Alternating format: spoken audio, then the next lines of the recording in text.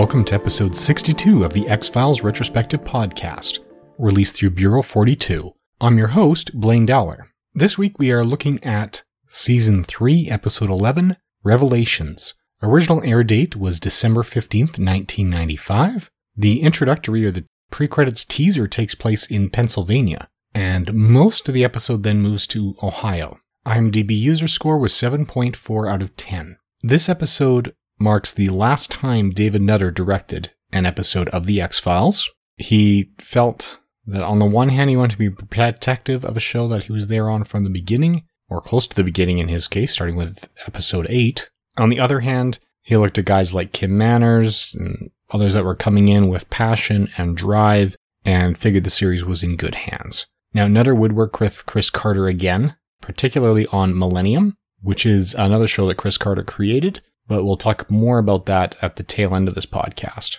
And this was written by Kim Newton, who wrote 2 episodes of The X-Files, both in this season. The second is coming, so this is Kim Newton's first episode of the series. Just to do a quick rundown of the rest of the cast before we get into the plot synopsis and what it's about. The pre-credits teaser opens with a priest who shows signs of stigmata. That priest is played by R. Lee Ermey, who's probably best known for Full Metal Jacket, Seven, and the Toy Story series. Now, that character is killed off almost immediately by a character played by Kenneth Walsh, whose name was Gates. He was also known for his work in Day After Tomorrow, The Aviator, Exorcism of Emily Rose, and Legends of the Fall. Now, Mulder and Scully get brought in on this because it appears to be almost a supernatural killing. He was burned, he was showing stigmata beforehand. It doesn't take long for them to prove that this guy was a fake. But Mulder has been noting international crimes where people who show signs of stigmata have been killed. He's the 11th so far, and scriptures apparently say that there'll be 12 people exhibiting stigmata at any given time to represent the 12 apostles. We cut from there to Ohio, where we see a boy named Kevin, played by an actor named Kevin Zegers, best known for Dawn of the Dead, Wrong Turn, Gossip Girl, and possibly best known for his role as the star character in the Air Bud franchise, or possibly the second star behind the dog itself. And he starts bleeding from the hands right in front of his classroom. We learn that he's exhibited these signs of stigmata before. Mulder and Scully get called in because it fits the APB that has been released that the teacher's aware of. And he is quickly kidnapped from custody. And he's been put in custody to protect him because when you see signs like this, the immediate concern is possible abuse from family members. First, his father was a suspect and is now institutionalized, and now his mother is a suspect. He is kidnapped from that place. We later learn it's by Owen, the family gardener. He's played by Michael Berryman, who's got one of those distinctive faces that you'd recognize as soon as you see him. He has appeared in One Flew Over the Cuckoo's Nest, Star Trek IV, The Voyage Home, The Devil's Rejects, and Weird Science, amongst a lot of others. And he feels that he has been selected by God to help protect Kevin, but he's not the main protector. He just knows that there are forces out to get him, and he's not going to let that happen. Mulder and Scully visit Kevin's parents. Sam Bottoms plays Kevin's father, known for Apocalypse Now, Outlaw Josie Wales, Last Picture Show, and Seabiscuit, while Haley Tyson plays his mother, who's been in a lot of small roles, including Germ Girl, Ernest in the Army, Peeping Tom. We also have appearances by Leslie Ewan in her 3rd of 4 X-Files appearances. She's also known for Case 39, Look Who's Talking To, Bird on a Wire, and The Crush. Fulvio Sequeira in his 2nd of 2 appearances, this time as a priest. He was a soldier in Little Green Men. He's probably best known for Watchmen, Age of Adeline, Resident Evil Afterlife, and Cinderella Man. And rounding out the cast, we have Nicole Robert, who's also appeared in MacGyver, Final Destination, Pledge, Saving Silverman, and Deadly Do-Right. She plays Kevin's teacher. So we see a few things here. Kevin's father, who's been institutionalized, makes a few comments that are more meaningful to Scully than they are to Mulder. And this time she gets those instinctive hunches that puts her on the correct path to save Kevin's life in the course of the investigation after he's captured by Gates.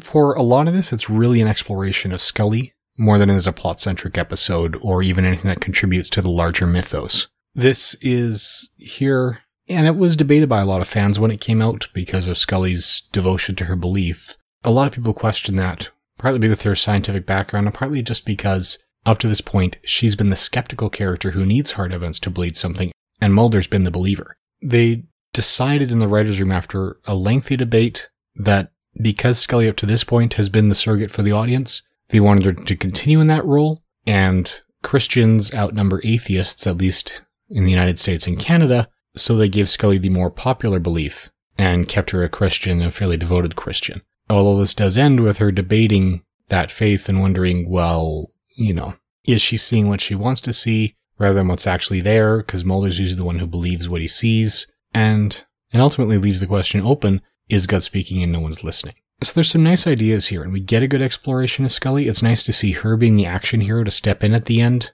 and save Kevin's life. But as I've said before, it doesn't really contribute a lot to the larger picture. So I also said earlier in this episode that we'd be coming back to Millennium later in the podcast. Millennium was a show created by Chris Carter that lasted for 3 seasons, that was conceived as an independent entity that would not interact with the X-Files whatsoever. Millennium was cancelled after 3 seasons when they had more story to tell, and Chris Carter chose to use a crossover with the X-Files to wrap up the ongoing story in that series. So that episode, titled Millennium, is coming up in season 7. The original Millennium series ran concurrent with seasons 4, 5, and 6. To this point, I've only seen the pilot of Millennium and the crossover episode into the X-Files. And I hadn't really considered doing Millennium episodes as part of this podcast aside from that final crossover that wrapped up the original stories. Well, when I was Christmas shopping this year, I stumbled upon the complete series box for $30 and figured I'd go for it. So that's a question now for you guys. Because of that Millennium crossover, should I cover just the X-Files crossover episode? Because those first 3 seasons of Millennium were intended to be and were written as a separate entity? Or should I cover the Millennium episodes as part of this podcast in the alternate weeks? Although, to be perfectly honest, for the amount of time the podcasts take, both this and my other podcasts, doing that would probably mean putting a little more space between the regular episodes of this X-Files podcast. Or do I simply do a Millennium podcast as a separate entity, likely after this one finishes? So I'm going to open that up for a listener poll. What do we deal with the Millennium content? Whether we space out the X-Files episodes and do it as part of this one, space out the X-Files episodes and do it as a separate feed that's running concurrently. So the X-Files would become monthly, Millennium would become monthly, and they'd go bi-weekly in that respect. Or just do the Millennium series finale as it comes out, with the possible option of doing a Millennium episode-by-episode podcast as a discovery podcast by a first-time viewer once this is done. So please send your opinions on that to bureau42podcasts@gmail.com. And we'll leave that poll open for a while. We don't really have to come to a decision until season 4 starts, but I'd like to get some feedback in early on so I can plan if I need to. In the meantime, please feel free to rate this and any other shows you listen to through iTunes or Stitcher, whatever podcatcher you use. It really does help the shows get noticed. Share links with friends who you think may enjoy it. And finally, thank you for listening. Intro and outro music is Outside Poolside by Laswell, created under the Creative Commons license. All other content copyright 2015, Bureau 42. Please feel free to send any comments or feedback to bureau42podcasts@gmail.com or leave us a review on iTunes or Stitcher. Thank you for listening.